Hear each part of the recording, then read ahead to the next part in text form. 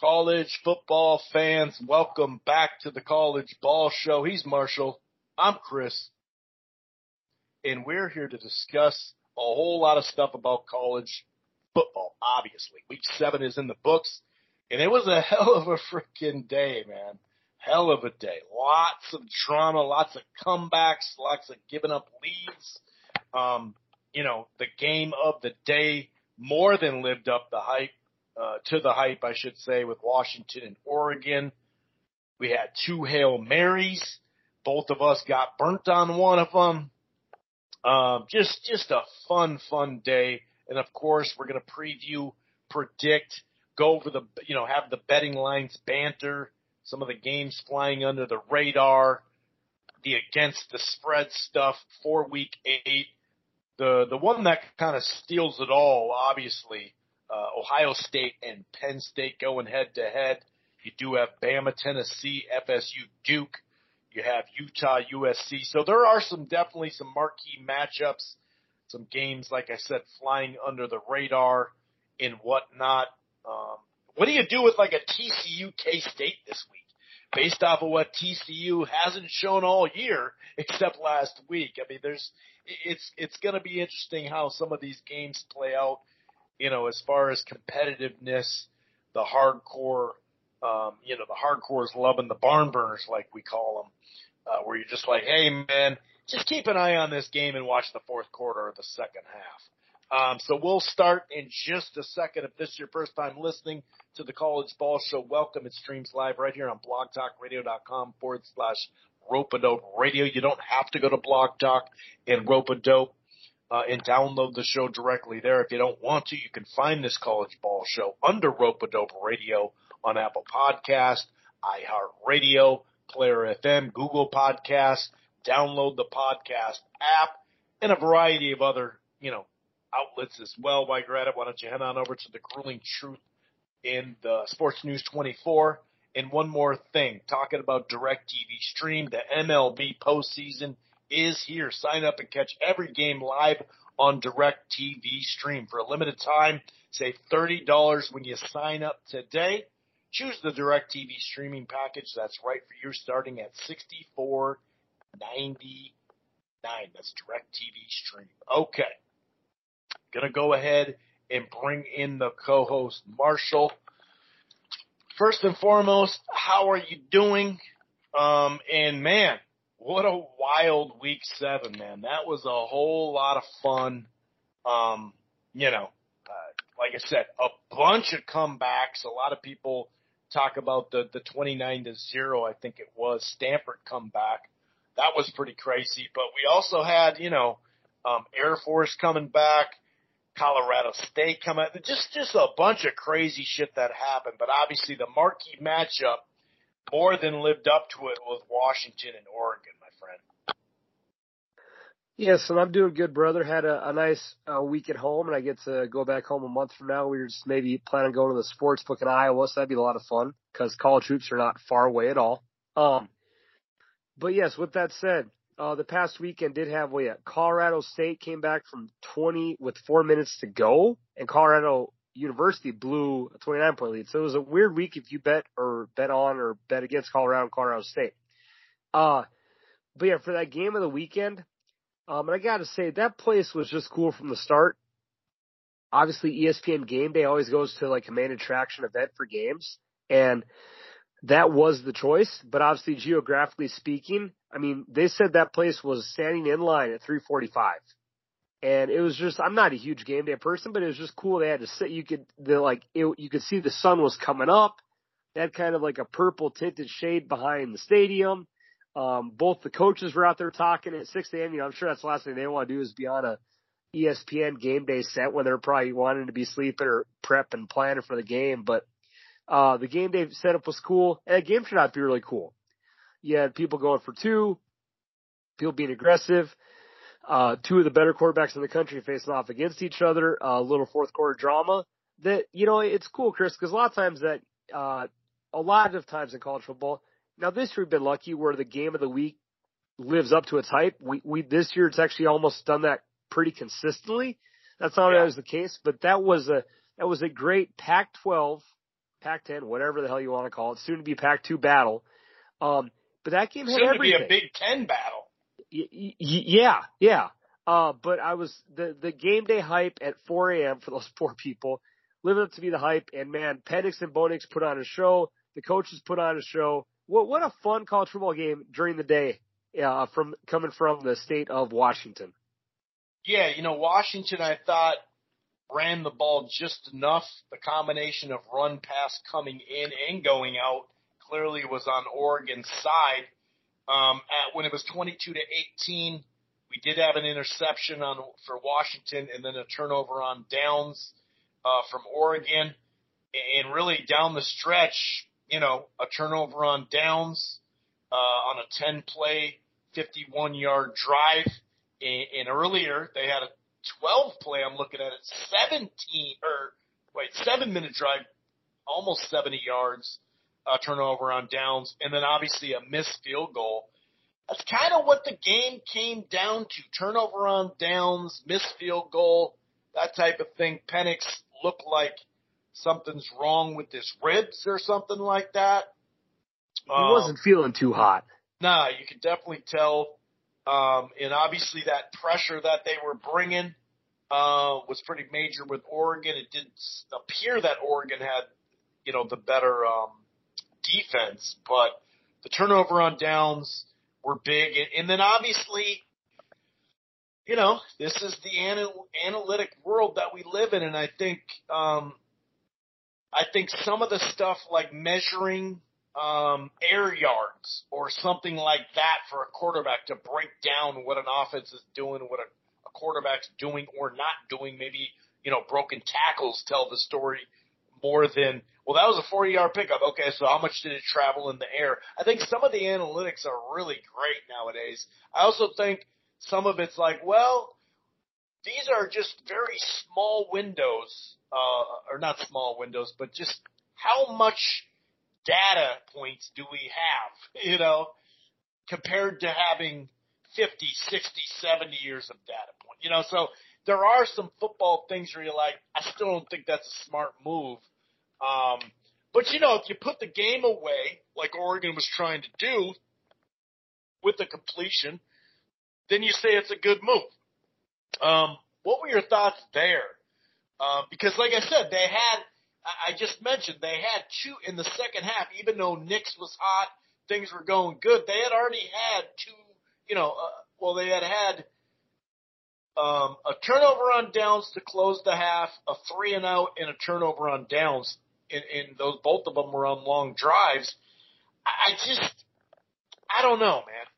I think you could also make the argument that where they got the ball and how good at the time their defense was playing, even though they quick striked right away, so that's part of it too.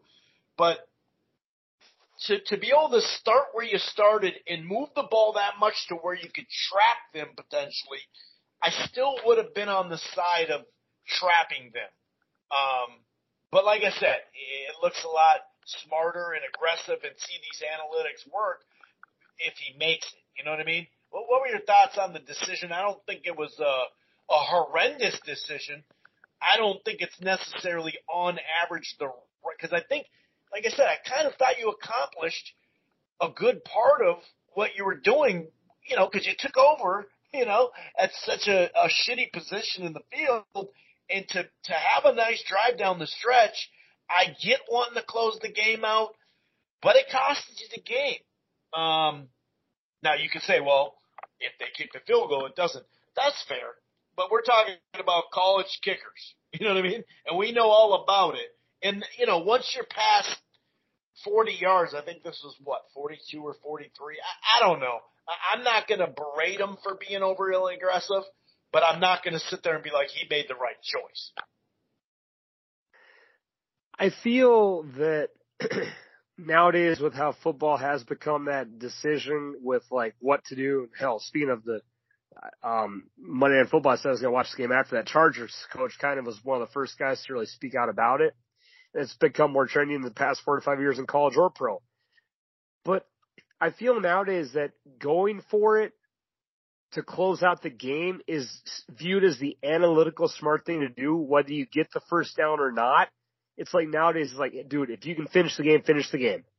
And I feel that's kind of become a trend. But when these coaches try to ice out the game and you're near midfield, when you don't call your right play, dude, you're putting your defense in a bind. And I feel now the defense that was playing pretty damn good that just got you a goal line stop too. Yeah, and obviously I know that like I don't have all the analytical data off the top of my head, but I feel like almost this happens about 80% of the games I watch now, to where if a coach, well, hey, we're going to close out the win, going for the win. Well, I don't, just because that's trending doesn't mean it's always right. Like in that and situation, we don't have enough data points because not enough teams, maybe in a decade from now when we see more teams going for it, we'll have better data on it. And then we can make a better decision. But for so many years, they didn't go for it. So it's such a shallow base right now, in my opinion. And I don't know.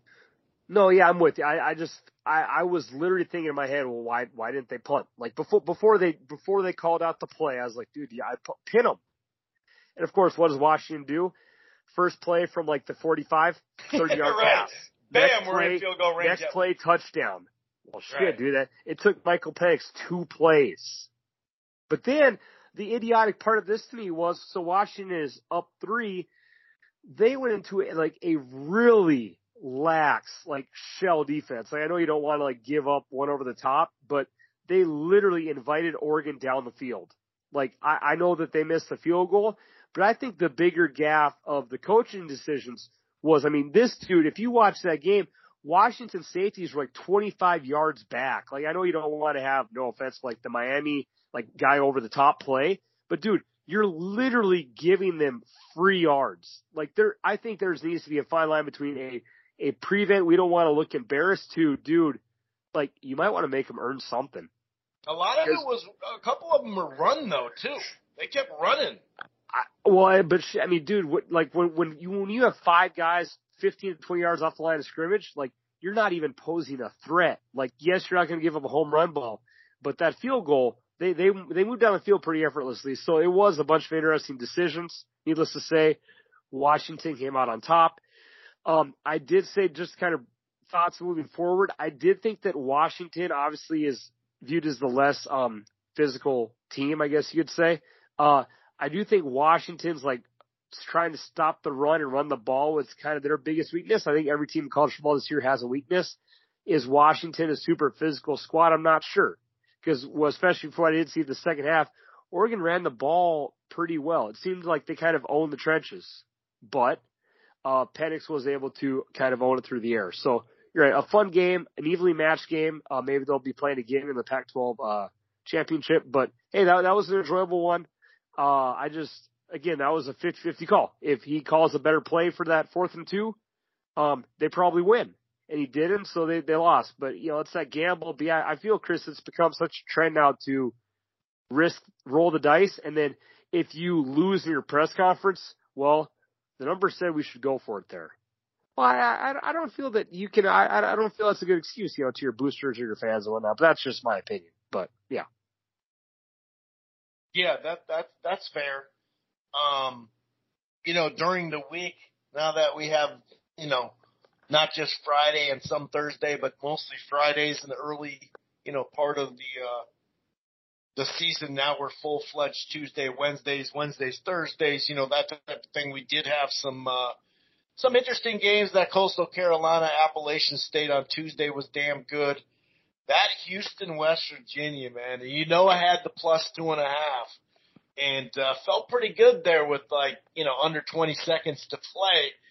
But the Hail Mary tip, like that was freaking crazy. Really, really crazy.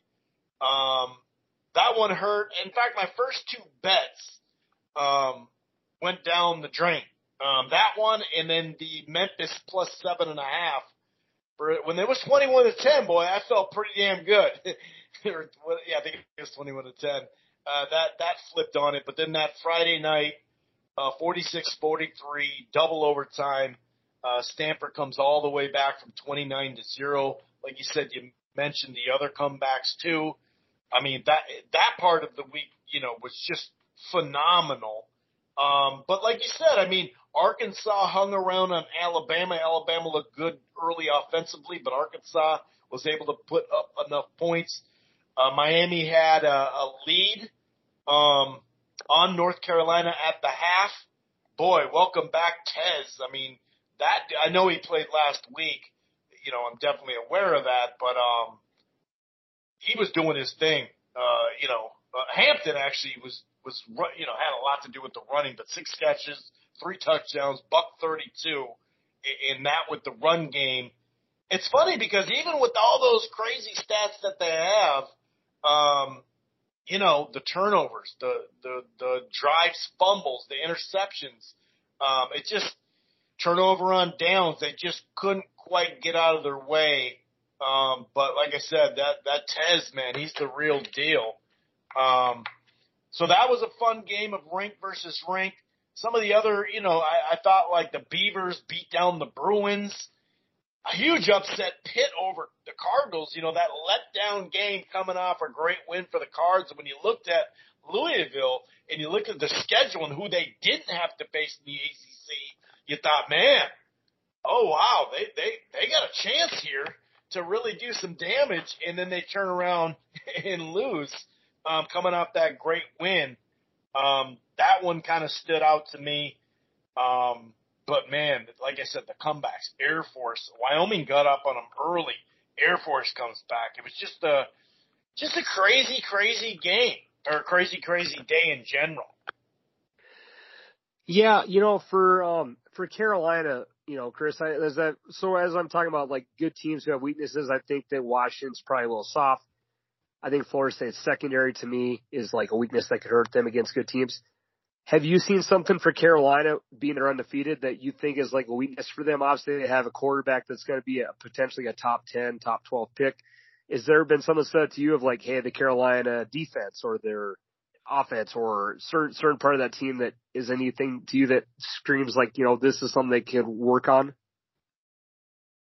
Yeah, I mean, the thing about the defense, it's better than it was a few years ago. Because remember, they used to just much all better. Offense. Yes, it used to be just all offense, no defense. So it's hard to be a high level offense and still put out a damn good defense. We've seen that. But now with Tez, I think some of the shortcomings they have on offense, that's their number one guy. Having that back, that's going to help, and that helps the defense in general. Miami definitely had a chances to win that game. Minnesota was for a good chunk of that game, a 1-score game when it was sitting at 21-13 and couldn't, tie it back up type of thing and stay in that game. So, I don't know.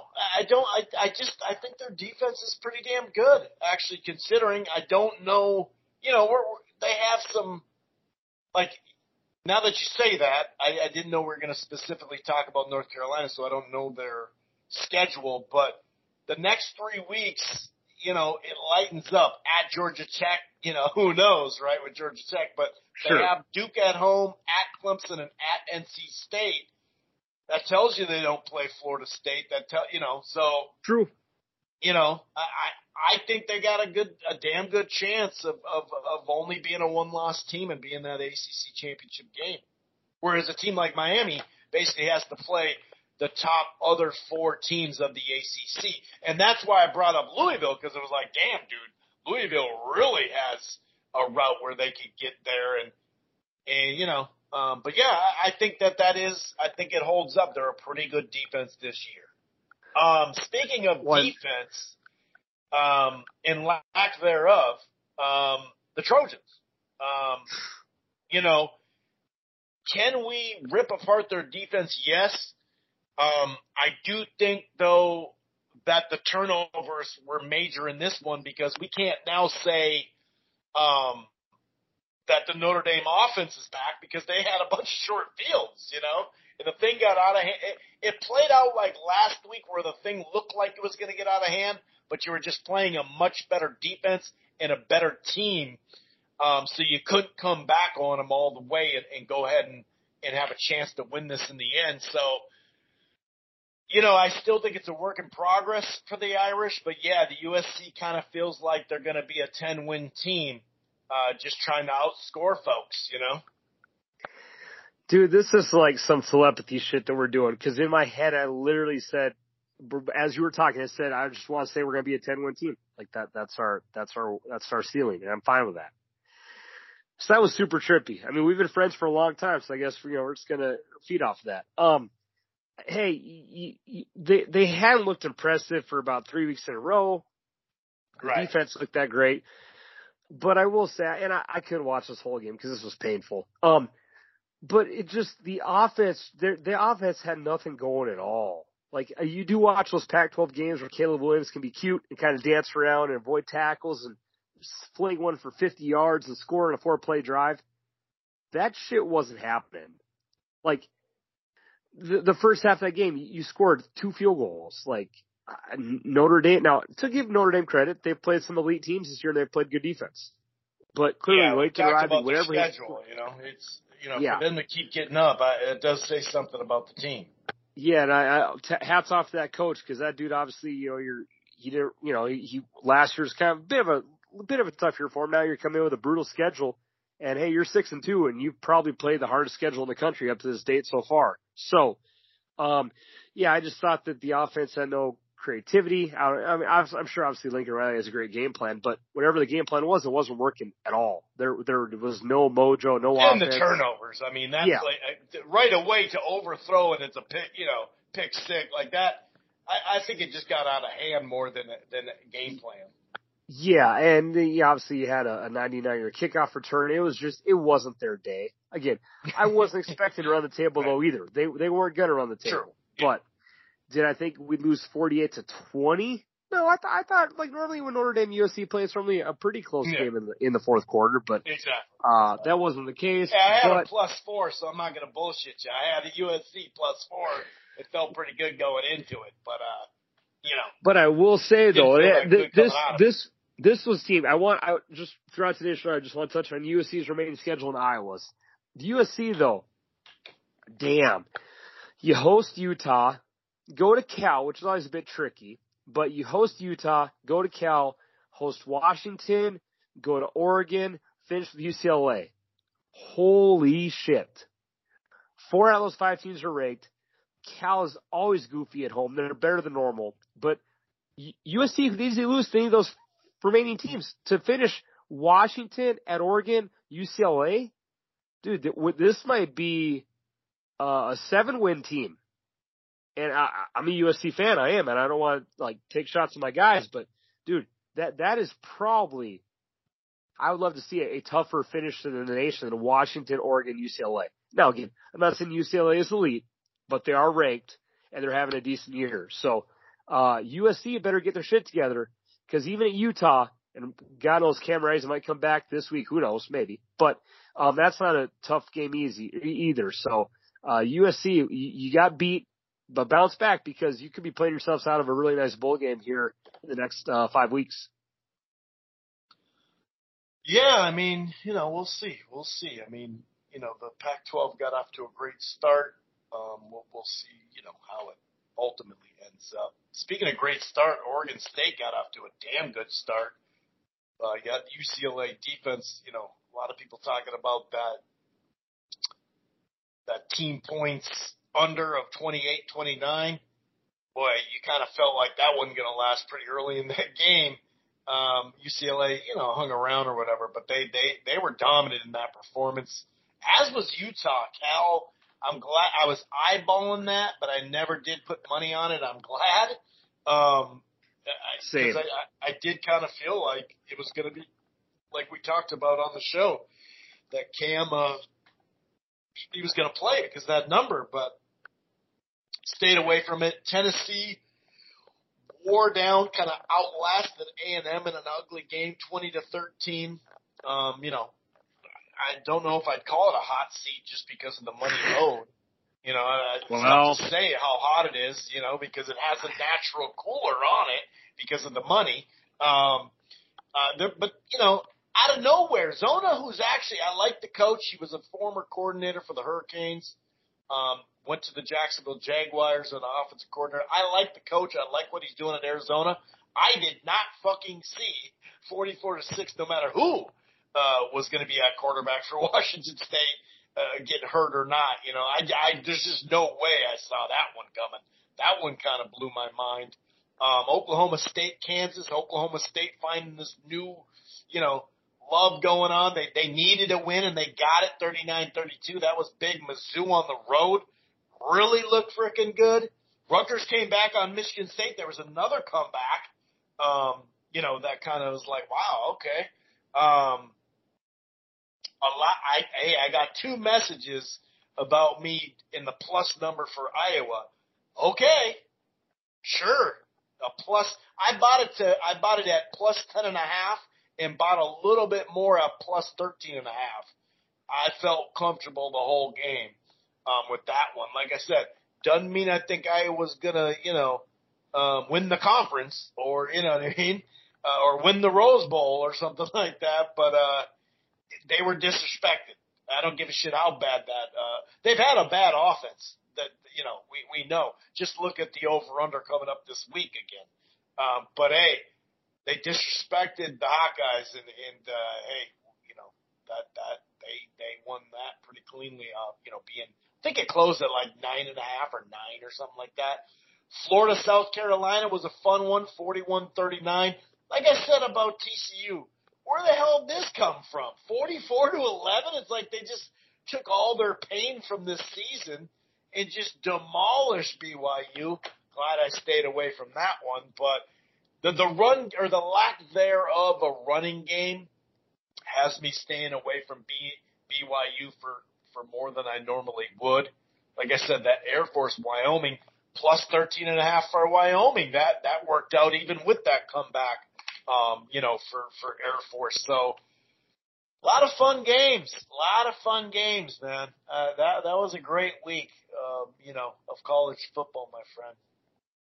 It really was. I will say for the Big 12, a lot of these military teams, I wouldn't even call them like great, but they are just kind of beat up on each other. Like I would say that the drop off from OU and Texas is a pretty far drop, but they are kind of just taking turns like beating the shit out of each other, which is kind of funny to see.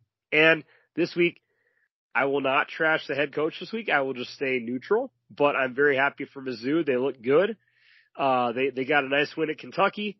And they're pretty much their big game left on the schedule is Georgia, but Georgia always seems to whoop them. I will say though, with Georgia's star player Bowers having to get ankle surgery, Mizzou might, they ain't gonna win, but they might make Georgia work a little bit. So props to Missouri. Kentucky's always kind of a hard place to play at, especially when they're having.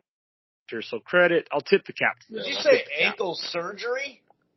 Yeah, I just saw on ESPN when I was pulling it up that Brock Bowers having a ankle surgery for a high ankle fracture. So it's and they say he's expected to miss like 4 to 5 weeks.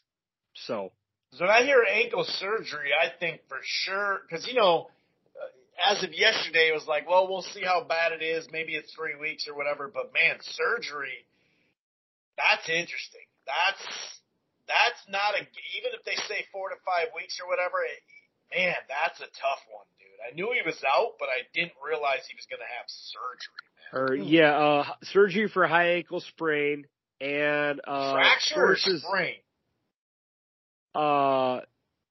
Surgery on injured left ankle. Full recovery anticipated.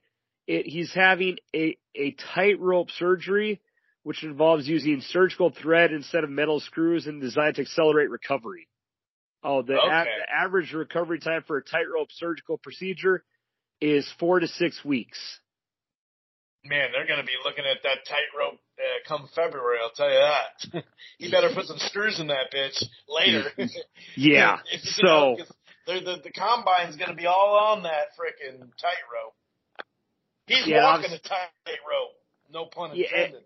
And he has been their offensive mojo. That guy's kind of been their pride and joy in offense this year. 100%. Yeah, but yeah, and just to quickly gloss, with the reason Chris and I haven't mentioned any top-notch teams this week was because they also took care of business. Georgia beat Vandy 37-20. Michigan did lose the first quarter, 7-0 to Indiana. Then they won the rest of the game 52-0. Ohio State beat Purdue 41-7. Florida State demolished Syracuse 41-3. And Penn State and James Franklin covered yet again. I don't know why we don't bet them every week, even though I hate the guy. 63-0 against UMass. So all the top boys took care of business. And Alabama, it wasn't pretty. They didn't cover the spread. Yeah, they didn't necessarily take care of business. They did just enough. They were up 21-6. Yeah, they clocked in and then they clocked out. Yeah. And then Arkansas, dude, we've said some teams have had rough schedules this week. Arkansas has had a pretty tough schedule. They seem like to always have a tough schedule, but they put up a fight. They made that one interesting. They were only down 3 in the fourth quarter, so it got a little dicey in the end. But hey, Saban, he's hanging around. That team is still in the mix, believe it or not. And I guess just kind of wrap up on your point, Chris, how much, I know for talking SEC, dude, that Jimbo seat, like I know they probably don't want to pay $78 million, but when you're expecting to be a team who's probably expected to at least contend to be viewed as like a top 4 team in the SEC, and you keep losing, those boosters might be dishing out a pretty fat check here in a couple of years, my friend, if not. They might start a GoFundMe or some shit. Yeah, I know. Yeah, it's 9 and 10 wins minimum with that talent. 9 and 10 wins. Yes, like the talent's there. Whether the 10th win is in the bowl game or whatever, 9 or 10 is what it should be almost year in and year out at this point. He's been there for a little bit now. You know what I mean? And he has 4 of his own recruiting classes, all top tier. So, I agree.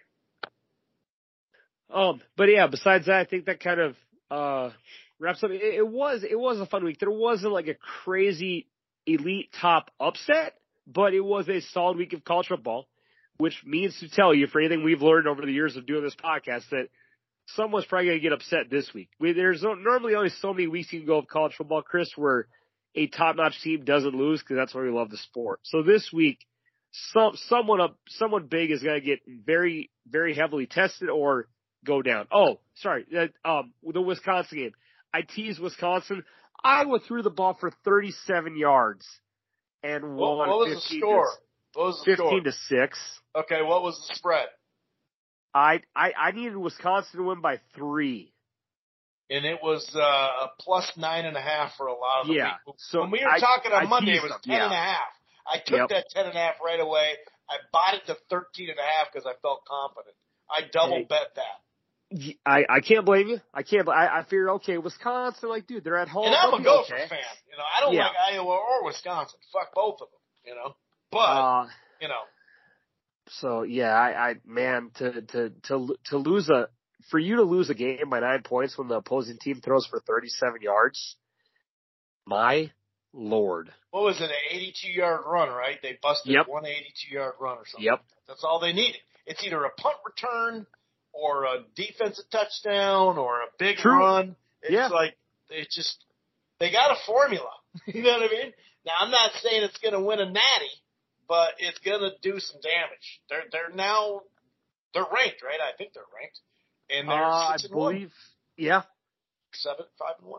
I think. Well, and they could, as crazy as it sounds, Iowa could be in the Big Ten title game. Could. That doesn't sound crazy at all. Who's the front runner beyond them? They just beat Wisconsin, who looked better. Don't get me wrong. I want the Gophers to beat them, but they're the front runners by a mile right now. Iowa's remaining 5 games. They play your Gophers this week. They play Northwestern at home. They play Gophers at home. They play Rutgers at home. They play Illinois at home. They finish in Nebraska. How the hell do you get 4 home games in a row in conference play? That is insane. Holy shit. Wow. Yeah. What were the other ones? They were at Penn State, correct? They lost at Penn State 31 rip. They won. Well, it wasn't 31 zip, was it? Well, they lost 31 zip, yeah. Oh, okay. I thought they got something at the end. My bad. This is a beautiful schedule. So what were the Ats? What were the Ats, though? I was going to say, They went. They had to, They went at Penn State, at Wisconsin, at Nebraska. So they had 5 home games and 3 road. Damn.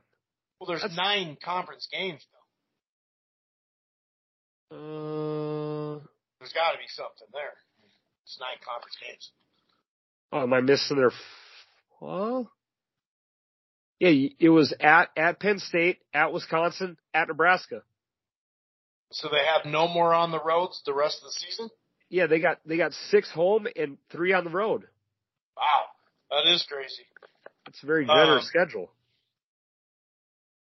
Yeah, I mean, that's why they're 6-1. No shit.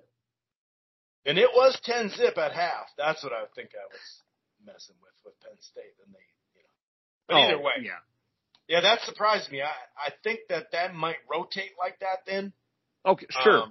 But I thought it was 5-4, just assumingly. But yeah, that probably rotates because that's not something that is a consistent. Yeah, you don't get that every year. That's you get more home games in a way because of those. Sure, you pay people to come in and all that. But yeah, that is kind of interesting. And by the way, the new format, over a 5-year stretch, no one's ducking no one in the Big Ten moving forward. Because you have to, when you play a team, you play them home and away. That's how they're going to do it. So when you're linked up, you're going to be linked up for 2 years. Of course, they have we have Wisconsin, Iowa every year, Michigan, Ohio State, that type of thing. They have those, but I'm saying over a 5-year, because they put out the 5-year schedule, everyone's going to have to play everyone twice in a 5-year stretch. So that's pretty dope. I like that a lot. I think that's about as fair as you're going to get because, the conference is going to pick the schedule just like they do in everyone. And we've seen what the SEC does as well. I mean, look at Georgia this year. It's a pretty good schedule. So I do like that. I'm glad. I was wondering about that. And they are literally over a 5-year stretch, you're going to have to play every team twice at least there. So that's kind of cool. Anyway, let's get into it. That's next year. We're still, speaking of the Big Ten, they lead, the marquee matchup is that number 3, Ohio State, number 7, Penn State. It's in Columbus, Ohio. Ohio State, I think they opened at -6, if I remember correctly. It is down to -4.5, 46.5 in general. Passing yards definitely favor cleanly. Of course, you got better wide receivers. They both have young quarterbacks. Clearly, Ohio State there. But, running the ball, it kind of has that vibe of what Oregon does, the run-pass thing. 203 yards rushing per game compared to 135 on Ohio State. And that is been an issue, whether it's against quality teams or not. They just haven't been able to run the ball consistently.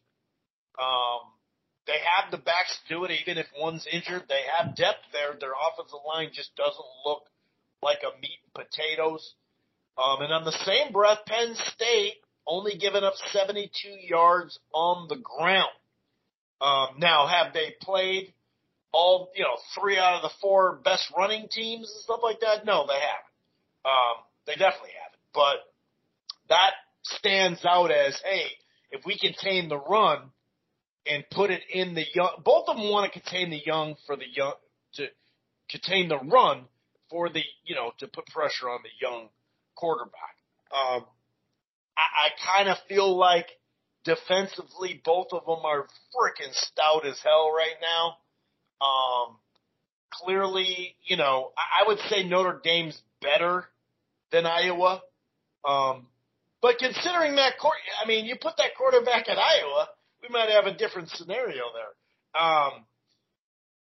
This one to me is a pick'em. It's obviously on the road.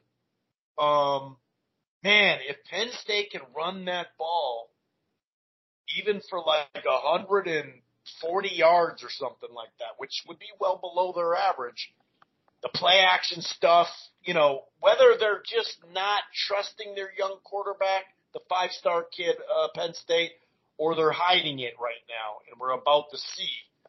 I don't know. That's where I'm kind of like, I don't know. Right now it's a dink and dump type stuff, Marshall. Well, what says you in this matchup? Because that +6, I may buy some points, but this one's a 50-50 to me, and it really comes down to, obviously the secondary for Penn State as well, stopping that pass game down the stretch. It's going to be a fourth quarter ball game, though. My initial gut call says to bet Penn State because not Iowa. We've talked about their lame ass team enough. Just kidding. You can leave them alone. Yeah.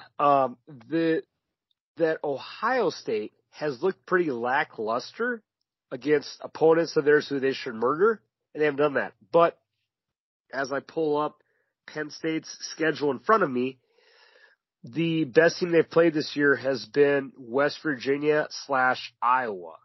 So I think this game is finally where maybe all these coaches can get out all their tools and tricks and show you what they got.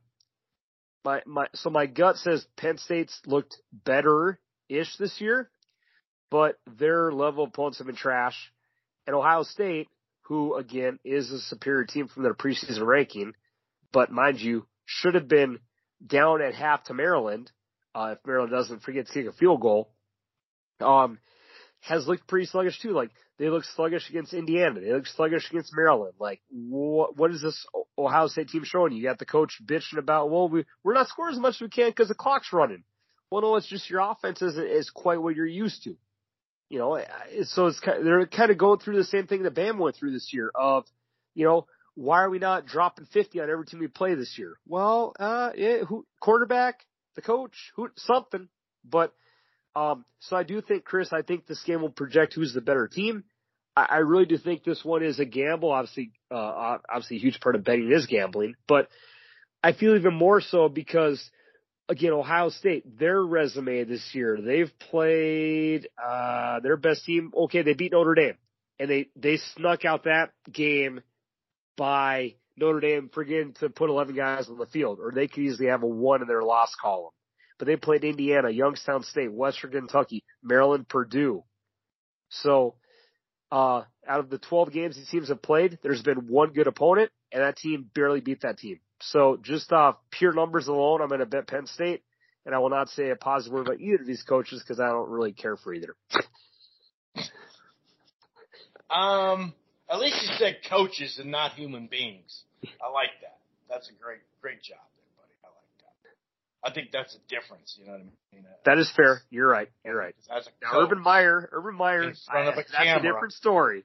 A coach in front of a camera is different than a human being in real life. So I'm glad. Fair point. Glad that you did that. I'm going to go Ohio State at home. I don't know. I think I'm going to buy points though. Just to be honest, I haven't figured out how many points. I should have jumped on it last night when it was 6. Sure. That was my mistake, so I could get 8 at a better number or something like that, 7.5. But I'm going to go Ohio State with the win. Now this is interesting, but not as interesting as it could be.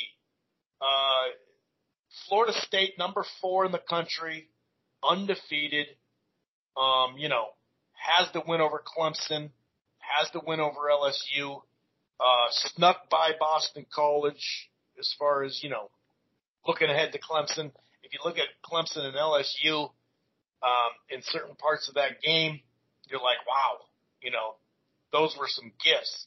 But, to be fair, Clemson's done that in other games too. So, that's their track record right now. Clearly, the reason why it's not as big a deal, or, hey, wait a second, is because of the QB, right? If he doesn't play, it's going to be tough. I mean, they ran the ball a lot last week, Duke did against NC State. I think the dude was like 4 of 12, the backup. So, when you look at the spread right now, 14, you're like, what, dude? No way, 14. But then, if Leonard's not there, then that's fine. But the biggest thing is, neither team is great at stopping the run, but a $141 and 221 through the air, I still think Florida State, they're ranked where they're ranked. They deserve it, whatever. That's cool. But I don't know if they're as strong as 6-0 as far as like being a contender for a national champion. But it's just hard not to think that they won't. I mean, Duke would have to hit on a couple big, set up the run, which they're probably going to be, run blitzing and all that, trying to stop the run to put it in the hands of this inexperienced quarterback. If in fact he plays, right? I don't think Leonard's going to play. But now if Riley Leonard played and was ready to go, I just don't think it'd be 14. That's all. I got Florida State. I completely agree. Now I'm not saying that Duke would be favored. I'm with you, brother, but the spread would be in the single digits because Duke has shown this year they're a respectable team. The Notre Dame game, the Clemson game, like Duke is a formidable opponent this year, but with a backup quarterback at Florida State, they're obviously momentum's riding high. They're probably looking to go to the Final Four this year. They want to go dancing. They have a chance. It's not impossible. So yeah, I do think that Florida State is just kind of continuing to build. This is the best year they've had since I can remember. I'm not a Florida State guy, but I'm just saying that like 2013 they won the chip. Okay, so this is their best year in 10 years. So they're trending upwards. And I just think that there's too much momentum going. And Duke, again, you've had a great year, but your tough games this year have been at home. This is at Doak Campbell, so you're not getting the home love. And if that backup quarterback, dude, that's a tough spot. Again, I do think Florida State's secondary is beatable. I thought they played pretty bad against Clemson. But I don't know if a backup guy is going to be able to pull off what they need to do. And again, with that Duke game, it wasn't so much Duke passing the ball. It was the quarterback making great plays with his feet and the defense having 4 turnovers in the red zone. So and running, like you said, running the shit out of the ball. I do think that the 14, Chris, is indicative that Vegas does believe that, yes, we will not see Riley Leonard. Yeah. Yeah, I agree. It's too bad, too, because that'd be a really great test at this moment for Florida State because they got those early tests.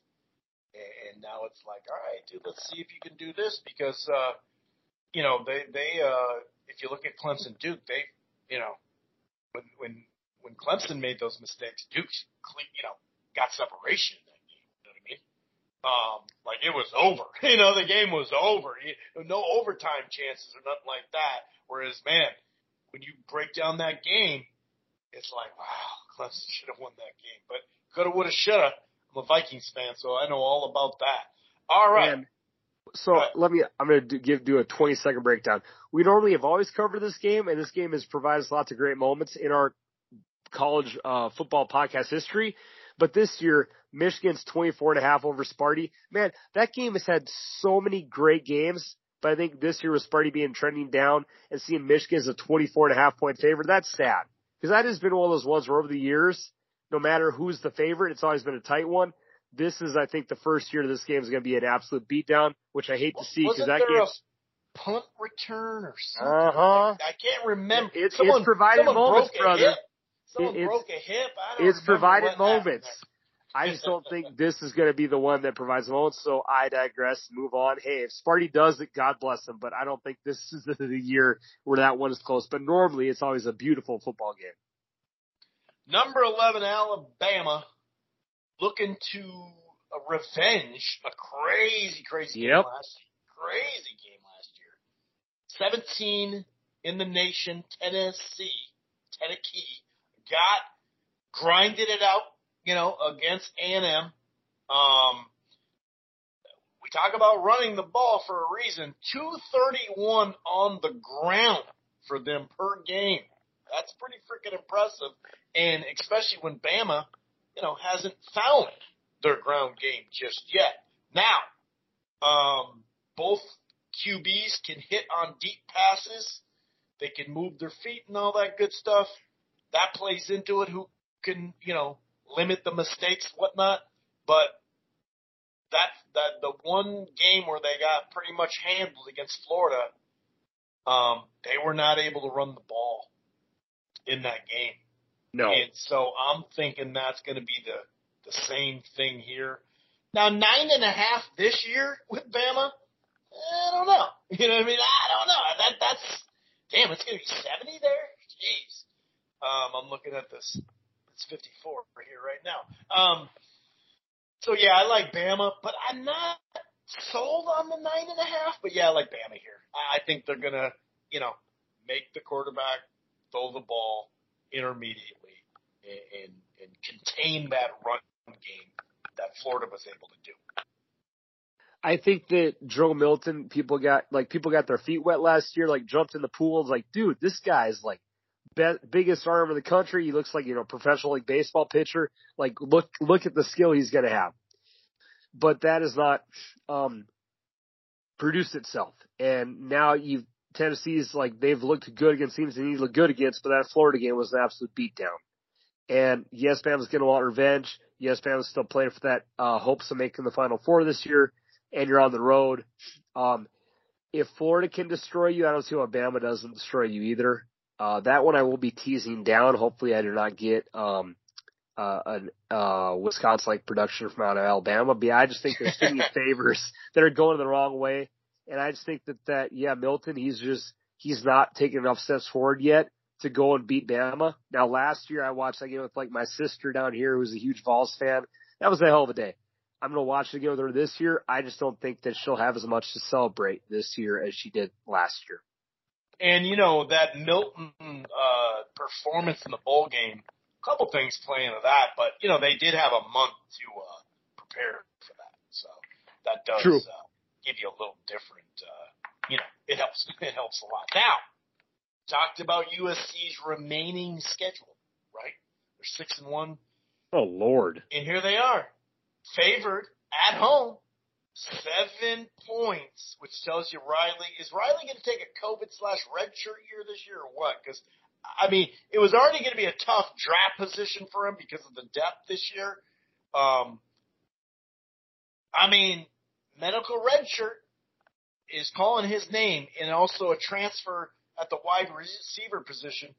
Let's go Utah in the Big 12 next year. But 7 points. Are we ready to do that? Are we ready to do that? Because, I hate to sound like a broken record, but 66.8 is what they're giving on the ground up, Utah. So, and, they give up some passing yards, not a whole lot. Is it just going to be you're not going to call it a score fest. The over-under is 56. I guess that is high for a Utah game. But what says you? You don't think – I don't think Caleb Williams, until he's a rookie, is going to have that kind of game again, where he just was a couple things off and it's a pick and, one got returned and blah, blah, blah, blah, blah, short fields and all that. If you do the short field thing with Utah, they'll probably do the same thing. It may be through field goals in a tighter game than Notre Dame, but they're going to win that battle. What says you? What's your gut telling you? Because right now, according to ESPN Analytics, almost a 70%, 69.5% that your boys are going to get it done in a 7-point spread.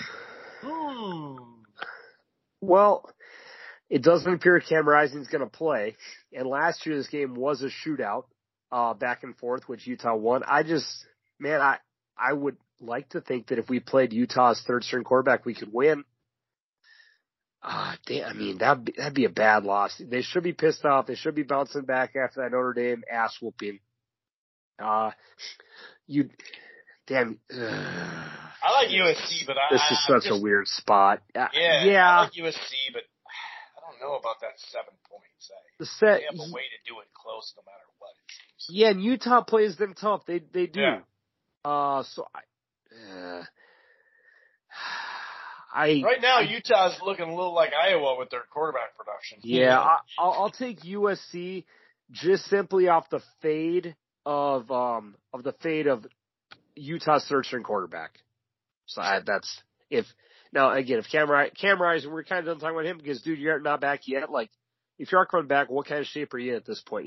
Which is weird. But this game does matter for Big 12 title chances or rankings. Like, these teams are still having good seasons.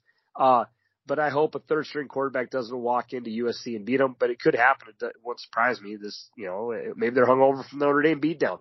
Hope not. I'll take USC, but I'm not expecting much. That defense has done worse and probably against quarterbacks just as bad. So it'll be a tight game, I would say.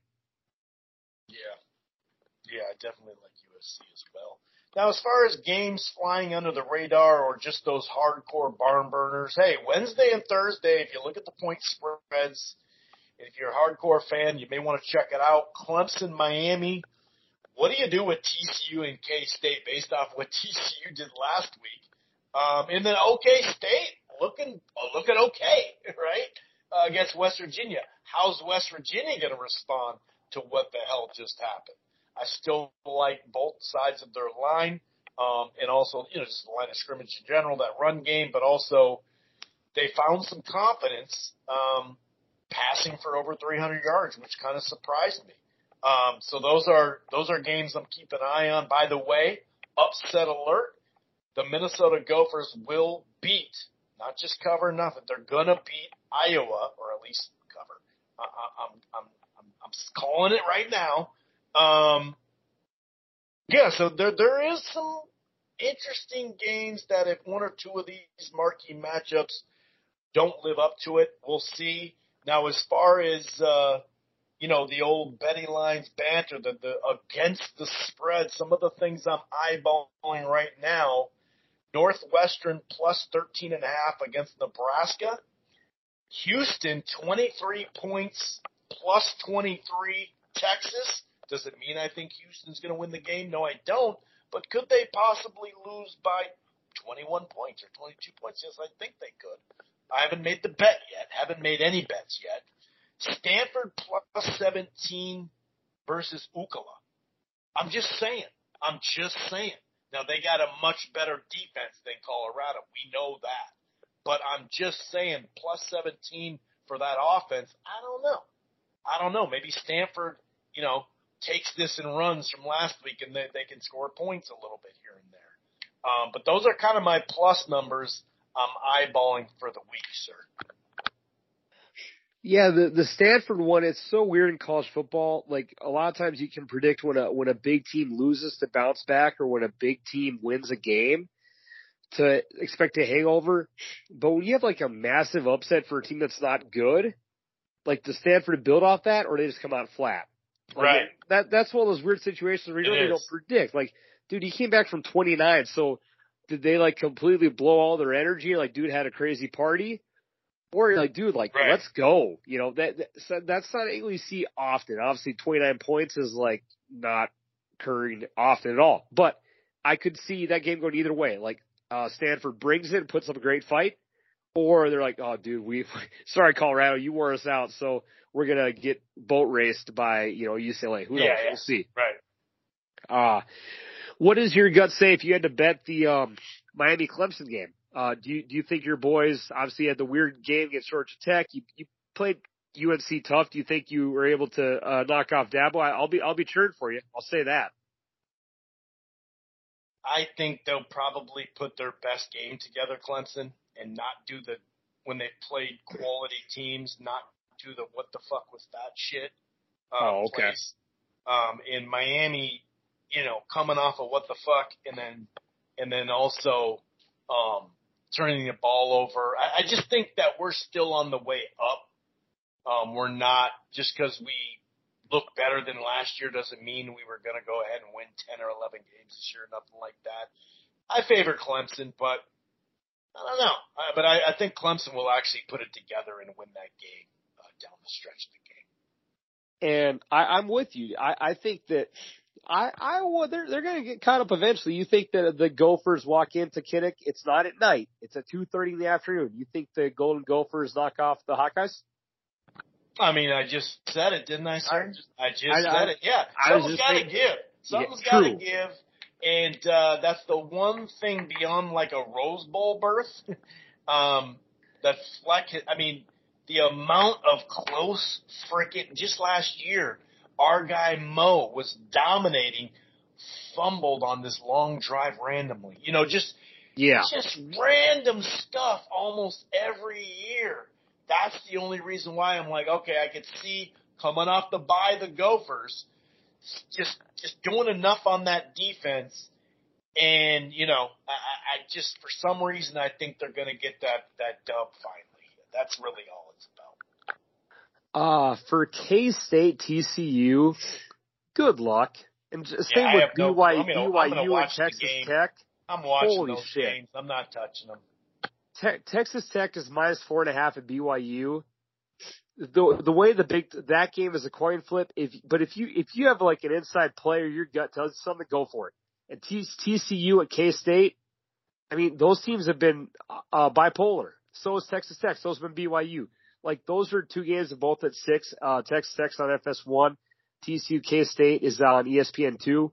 Enjoy. Because at the same time, my man Lane Kiffin, hey, they're 5-1. They're hanging in there. He goes to Auburn. Auburn's had a pretty beast of a schedule. I think Auburn's due for a letdown spot. They had to play Georgia. They had to play LSU. I think this is one game where my man Lane Kiffin can walk in the door, get easy victory, and walk out and keep that 3-1 SEC record going. So I'll actually take, for once this year, I think I'm actually going to take them. Ole Miss -6.5 to go to Auburn. Auburn's been through a gauntlet schedule, and I think they're laying down flat. And you can call me a homer for my pick, but dude, they've had. I'll just go over that very quickly since we're talking about it for gambling. Auburn had to play Texas A&M, and then Georgia, and then LSU. Like that's a pretty tough stretch. So, and obviously they're not that good this year either compared to the players they'd had in the past. So I think that's a good spot for Ole Miss to sneak by. And there's a good example of what we were just talking about with Stanford too. You know, like come off that Georgia. Oh my God! Now they didn't win the game, but still, oh my God! And then just gets freaking trounced. You know. Yeah, and again, and Oak State at West Virginia. Dude, Oak State looked like the worst team in the Big 12 a month ago. Now they're getting hot. And West Virginia had their heartbreaking Hail Mary. You know, Chris, when I saw that play live, I just remember the good old Chris Berman, Tom Jackson, ESPN prime time. And I would say, knock it down. And that's all I was telling myself in my head when that play was going on. I was like, knock it down. I had Tom Jackson flashbacks. If you're older like us, every single sport fan watched NFL Primetime because that show was the shit. And I had the Tom Jackson flashback. So shout out to Tom Jackson calling those plays. All right, let's close it out. Crafty game of the week here. We got how about Bowling Green? Hour and 3 into it. How about Bowling Green last week, my friend? I'm not afraid to take road Hell yeah. dogs. Hey, the boys are 4-3. The boys are 4-3. We're coming. I'm not afraid to take a road dog. We're back above the Mendoza line. We're profiting, baby. And here we go. Damn, I slid the mouse on. Here we go. All right. I don't believe another mouse thing this week. No, we're good. All right. 5:00 p.m. This game is not on TV. Oh my God. This is our first non-TV game of the year, I think, as well. You got people friend from the island. The Hawaii Rainbow Warriors are going to Albuquerque, New Mexico. They go on a Breaking Bad field trip. They're playing at University Stadium. Tickets are $18. It should be 72 degrees and sunny. The New Mexico Lobos are a 2-point favorite, Chris. And one of these boys are going to get their first Mountain West dub of the year. The 2-5 Rainbow Warriors hop on a boat, maybe take a kayak, swim their way over to play the New Mexico Lobos. They're not playing in the pit. If this was a college basketball game, I'd say you'd be in a little bit of trouble. But New Mexico is a 2-point favorite as we look to get 2 games above 500 on the crafty pick of the week. Take it away, my friend. Yeah, let's see here. This is an interesting one, no doubt. Neither can stop the run. They both get gashed. New Mexico at least, runs for almost $1.72. Whereas, Hawaii, they want to just throw the ball all around the park. They're only averaging 56 yards. That's less than BYU. And they give up a hell of a run, a lot of run, 170 as well. So I'm a little bit shaky there. If you look at Hawaii, though, put up a good, really good effort at home, sure, but put up a good effort last week. Beat New Mexico State, which is right in this realm, right? UNLV surprise team, gave them something to think about. No, don't get me wrong. New Mexico, Wyoming's a good team. They were in that game. They lost, the head-to-head. They look. UMass is just garbage. Like really, really bad. For a while now, right? And I bring that up because New Mexico lost to them as well. Now that was a road game. We know how it is trying to walk in, to Massachusetts. Man. This is a good one.